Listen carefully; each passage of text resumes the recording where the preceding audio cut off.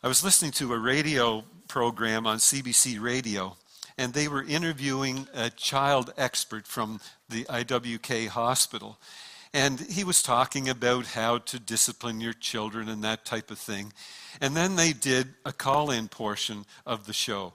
And so people could phone in with their questions. And then one woman asked this question. She said, "How can I get my children to say please and thank you?"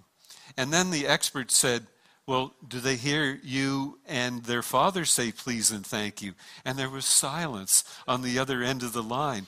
And so we realized, okay, they're not hearing mom and dad, so they're not going to be thankful. They're not going to show gratitude. G.K. Chesterton called gratitude the mother of all virtues. And one of the most significant changes that Jesus Christ wants to make in our personality is to make us people who are eternally grateful. I like the 30th Psalm, verses 11 and 12, and I'm using the Voice translation, so it may seem a little strange to you. You did it. You turned my deepest pains into joyful dancing. You stripped off my dark clothing and covered me with joyful light. You have restored my honor. My heart is ready to explode, erupt in new songs. It's impossible to keep quiet. Eternal One, my God, my life giver, I will thank you forever. So instead of constantly grumbling about our circumstances, God wants us to radiate with thanksgiving. Instead of silently grumbling about God's goodness and taking it for granted, He wants us to explode with gratitude. So gratitude is one of the most important personal traits for the Christian. And that's for two reasons. Because first of all, gratitude pleases God. Now, when we do something nice for a person, we're not looking for them to say thank you. We're not looking for them to do something nice in return, maybe send us a card or an email. But when they do that, it is so nice. It feels so good to get that expression of gratitude. So in Hebrews 12, verses 28, so let us be thankful because we have a kingdom that cannot be shaken. We should worship God in a way that pleases Him with respect and fear. So let's please God by serving Him with thankful hearts and with awe and with holy reverence. Now, gratitude is also important because it's the key to personal happiness. So if I was to ask you how happy you are right now, you would base that on the circumstances in your life. You would base it on how things are going in your life right now, because there might be some things that are dragging you down a little bit. So we think happiness is related to what is happening to us, but it's more determined by attitude than it is by circumstances. In 24 hours, I could make you exuberantly happy with exactly what you have in life right now, but it would be a horrible 24 hours. I could have a lawyer call you and tell you that you are being sued, and it looks like this lawsuit is going to take all the money that you have. And then I'd have your doctor call you, and the doctor would say, I looked over those x-rays again, and it looks to me like you have terminal cancer. Then a close friend that you trust would call and say, 4 of your closest family members have just been killed in a car accident. And then I would have a pastor that you trust call and say, I can prove that the Bible is a hoax. I no longer believe in eternal life. And after 24 hours of those devastating things just pounding you, I'd go to visit you, and I would tell you that none of these things were true. And after you get over the shock, and maybe you hit me, and you'd be ecstatic because of where you are right now. So as we study this section of Luke, let's pray that God will transform us into grateful people. So today we're in chapter 17, and we're starting with verse 11. While Jesus was on his way to Jerusalem, he was going through the area between Samaria and Galilee. And as he came into a small town, 10 men who had a skin disease, which is leprosy, met him there. And they did not come close to Jesus, but called to him, "Jesus, Master, have mercy on us." And when Jesus saw the men, he said, "Go and show yourselves to the priests." And as the 10 men were going, they were healed. Now, leprosy was a dreadful and terminal disease. And people's ears, their eyes, actually not their eyes, but their nose could fall off. There would be open sores on the body. And as soon as a sore appeared on their body, they had to go into quarantine. Now, this wasn't like when we were diagnosed with COVID-19 and had to quarantine for 7 or 8 days. Most of these people ended up in quarantine for the rest of their lives. And Jesus Christ, the healer, represented their only hope of returning to normal. So they called out for him to come near to them, which was the opposite of what they would normally yell. They would normally yell, "Unclean, unclean," letting other people know, "Stay away from us so you don't catch this horrible disease." So Jesus came to them and he did heal them. And a part of the healing was a request for some act of obedience on the part of the ones being healed. Now, back in another account, Jesus said to the man who was paralyzed, and he healed him, he said, "Pick up your mat and walk." To the blind man, he said, "Wash your blind eyes in the pool of Siloam." So to these 10 men, he said, "Go and show yourselves to the priest." And when they responded in obedience, they were healed. So their obedience was a testimony of their faith, and it was actually a channel of God's healing power. Now these guys, they're squealing with delight, their tears are flowing, they're jubilant over this change that has taken place in their lives. And then we pick up in verse 15. When one of them saw that he was healed, he went back to Jesus, praising God in a loud voice. Then he bowed down at Jesus' feet and thanked him. And this man was a Samaritan. Now you may be aware that in Bible times, the Samaritans were a despised race of people because there were Jews who had intermarried with pagans, and that's where this race came from. So this man had grown up experiencing racial slights and suggestions of inferiority, but he was the only one that came and threw himself down at Jesus' feet and worshiped him. And now we're wondering, where were all the others? So Jesus said in verse 17, "Weren't 10 men healed? But where are the other 9? And I was thinking, wouldn't it be great to go back and do an interview, a man on the street interview, as they're sometimes called, with those other 9 men and ask them why they didn't come back and thank Jesus? And possible answers might be, I did what he said. He said, go and show myself to the priests, and I did that. Or another one might say, I've had leprosy for 20 years, and I've not been able to have contact with my family that whole time, so I went to see them. Another one might say, I didn't know he expected me to go back. Doesn't he get paid for doing this? And then one guy might say, well, I'm not really sure Jesus healed me. I've been buying these herbs off Amazon for the last 10 years, and maybe it's just a coincidence that these herbs healed me at the time Jesus said he would do it. Another guy might have said, I'm not really pleased with the way I look. I've had leprosy for 10 years, and I thought Jesus, in healing me, would make me look younger, but I don't look any younger. And then another one might say, I can't rejoice because there are so many people that still have this horrible disease. One guy might have said, I was going to go back and thank him, but I had so many requests for interviews with talk shows and radio interviews. I had no time to go back and thank the man. And then maybe one of them said, I was afraid to go back because I was thinking he might ask too much of me, like selling everything I own. Ask school teachers how many come back and thank them after graduation. Ask doctors and nurses after they performed a surgery. How many notes do you get from those patients afterwards?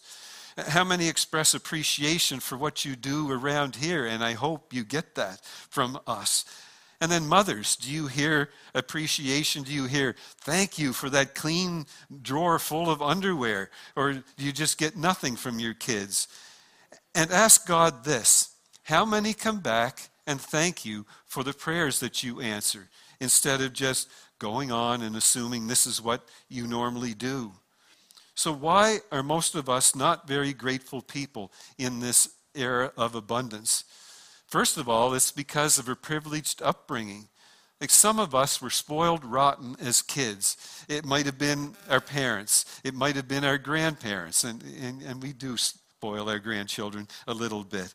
But then you've kind of grown up getting everything you wanted, or almost everything that you wanted. So now you have these unrealistic expectations. Thus, when we talk about any pain or disappointment in your life, you think, wait now, I should be free of all of that. Everything should be 100% perfect. And if it isn't, then you feel like you're cheated and you focus on the negative. Jesus said, you're going to have trouble in this world. The world is contaminated by sin, and it's never going to be perfect. So if you have these unrealistic expectations, then they're not going to be met. So get over it, because you'll never be grateful to God if you hold on to them. Now, some of us are ungrateful because of affluence. Generally speaking, the more we have, the less grateful we are. And we think it should be the other way around. The more we have, the more grateful we should be. But the opposite ends up being true, because our standard of satisfaction ends up here, and if we're only getting this, then we're not happy. We're not grateful. If you have been, like people have told me about the beaches in Hawaii, so if you have been there, and then you come back and you go to the beach out here at Carney Lake, it's just not going to be the same. If you've eaten at a really nice restaurant, then going to a fast food joint just isn't going to be the same. So we have these higher standards. And if you have cheered for a sports team that won the championship, and the next year they're in 10th place, it's just not going to thrill you anymore.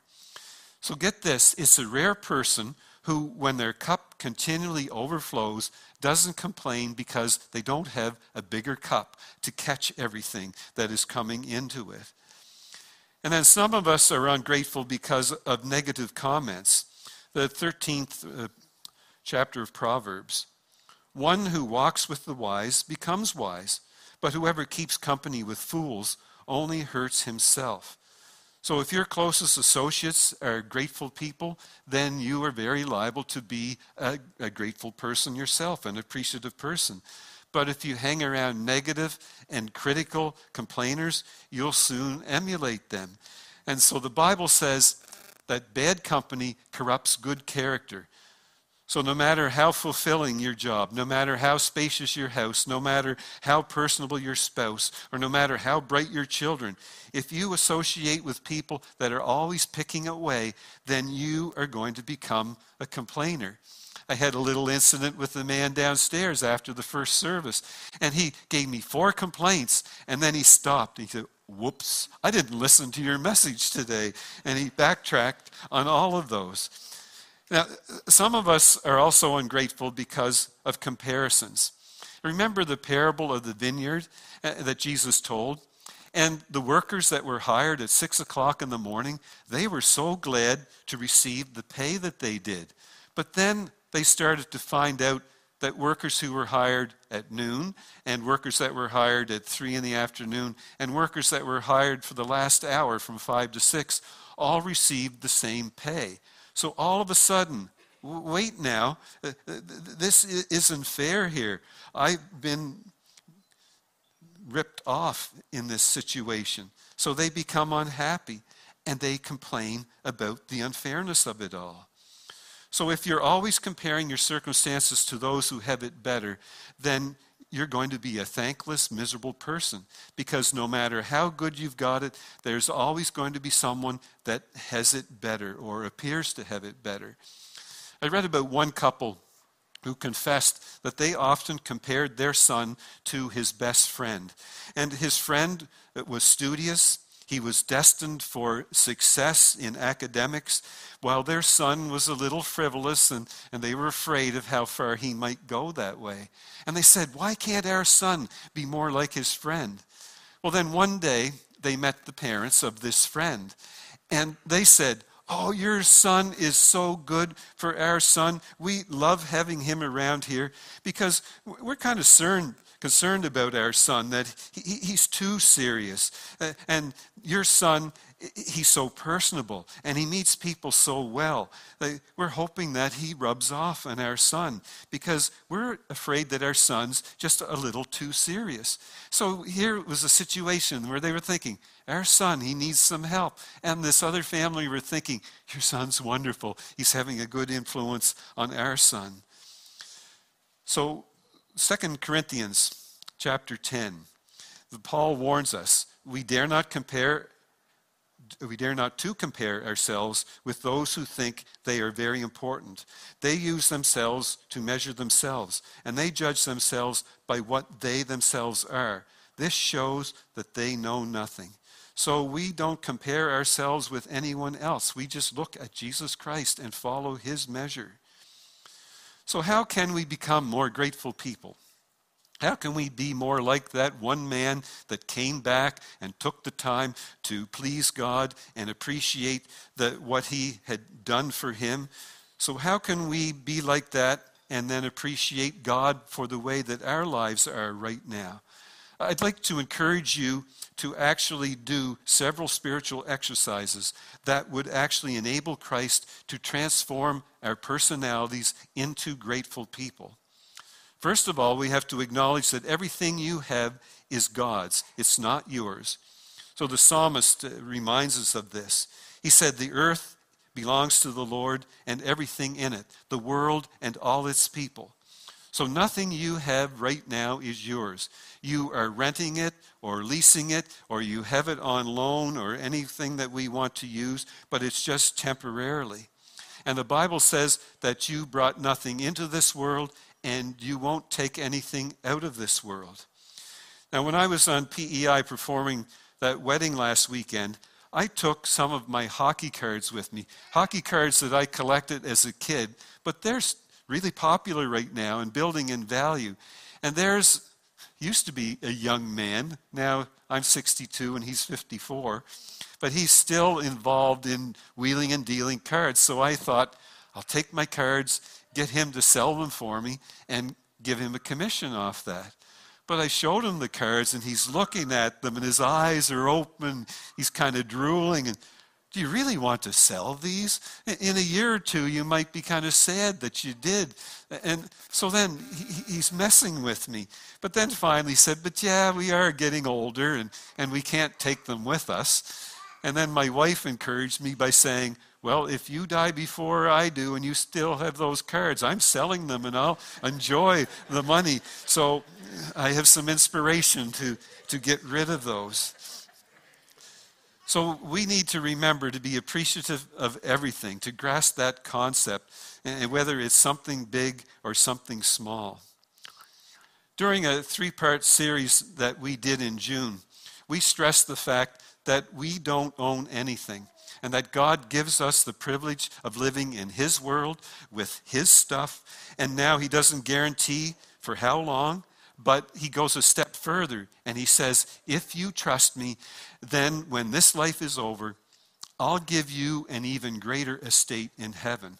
So we think we've got something going on that's pretty good here. It's going to be even better there.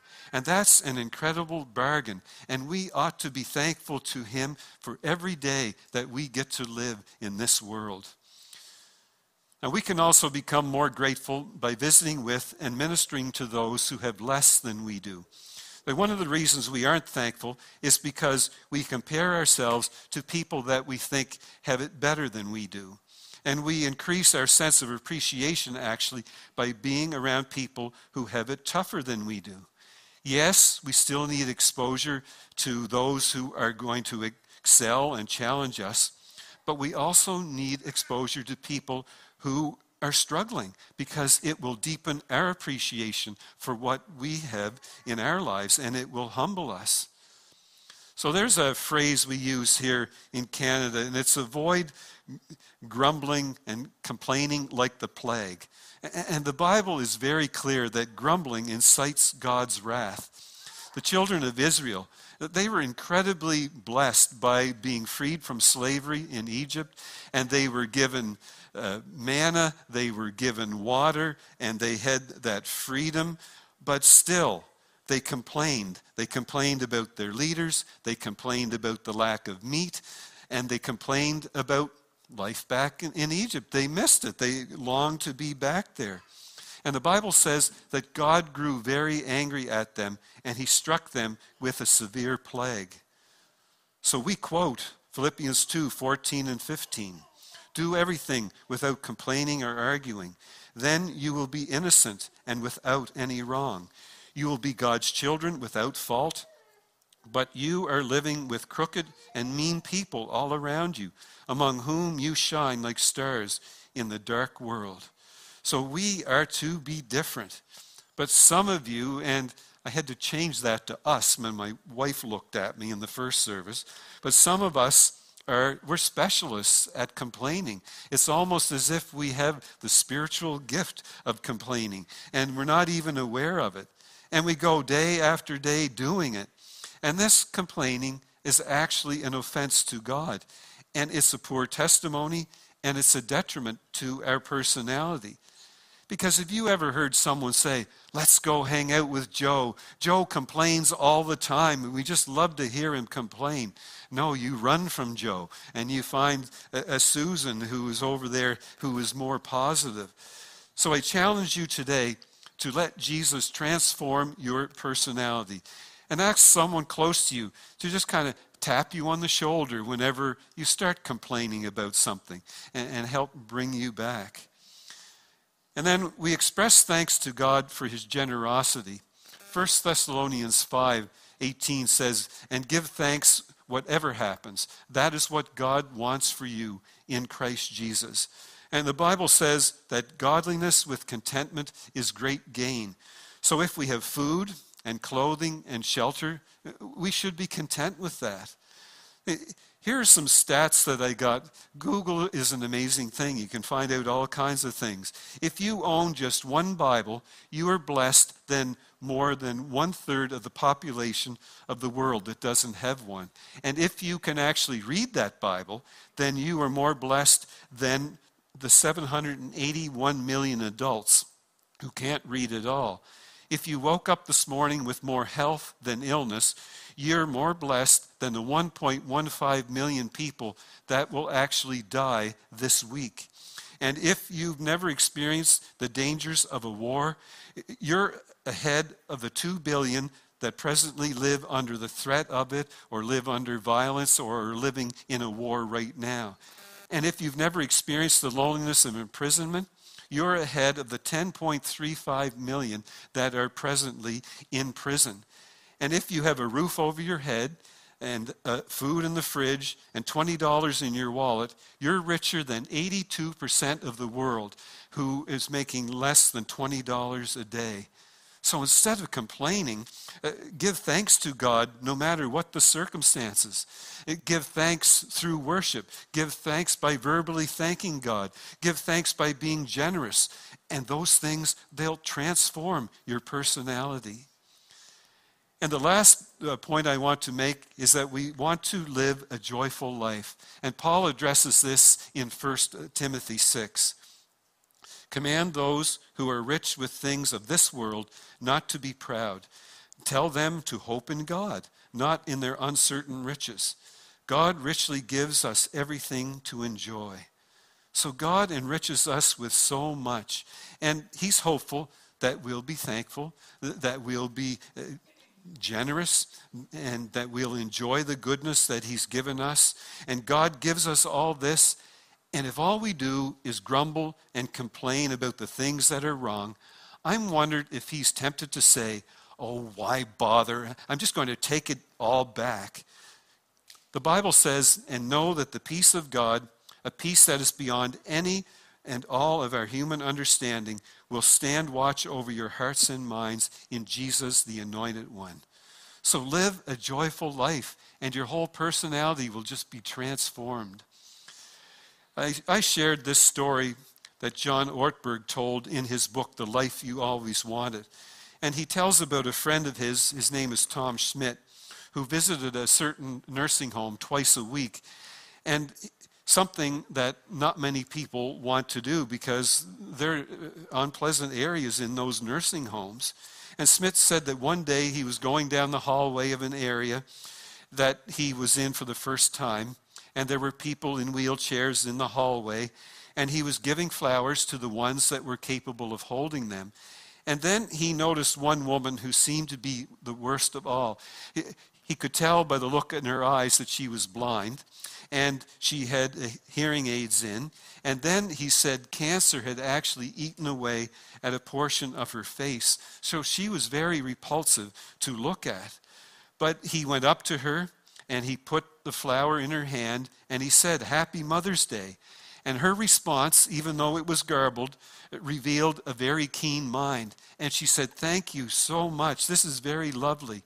But if you don't mind, could I give this flower to someone who can see it?"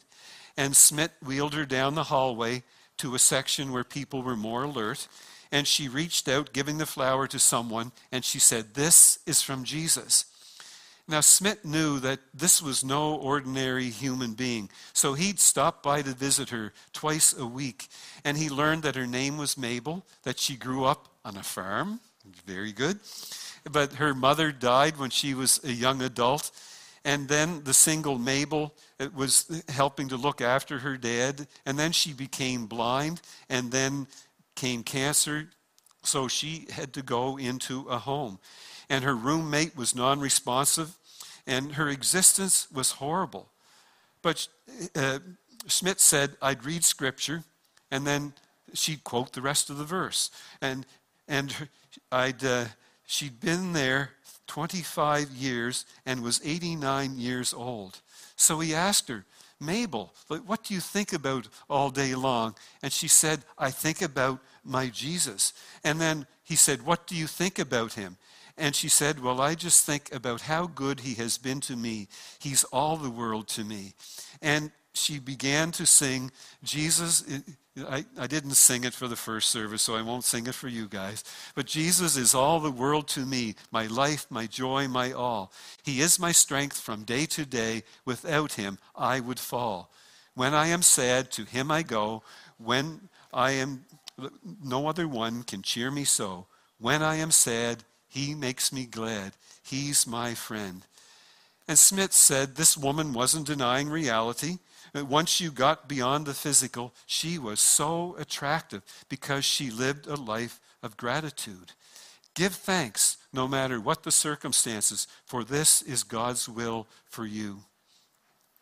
By coming to Jesus, this leper received more than healing. He actually received the forgiveness of his sins, because the literal translation of verse 19 is, "Get up and go, your faith has saved you." The other 9, they received physically cleansing by the priest, but this guy was declared saved by the Son of God. And something even more wonderful to receive than the gift of healing is the gift of salvation. And there were times we noticed when Jesus was healing someone, and then he would say, "Your faith has saved you as well." And we have a young man who has made the decision to accept that offer here today. So I'm going to call Peter Boyer and Austin Husbands, and we have the Robsons involved as well, Emily and Brandon.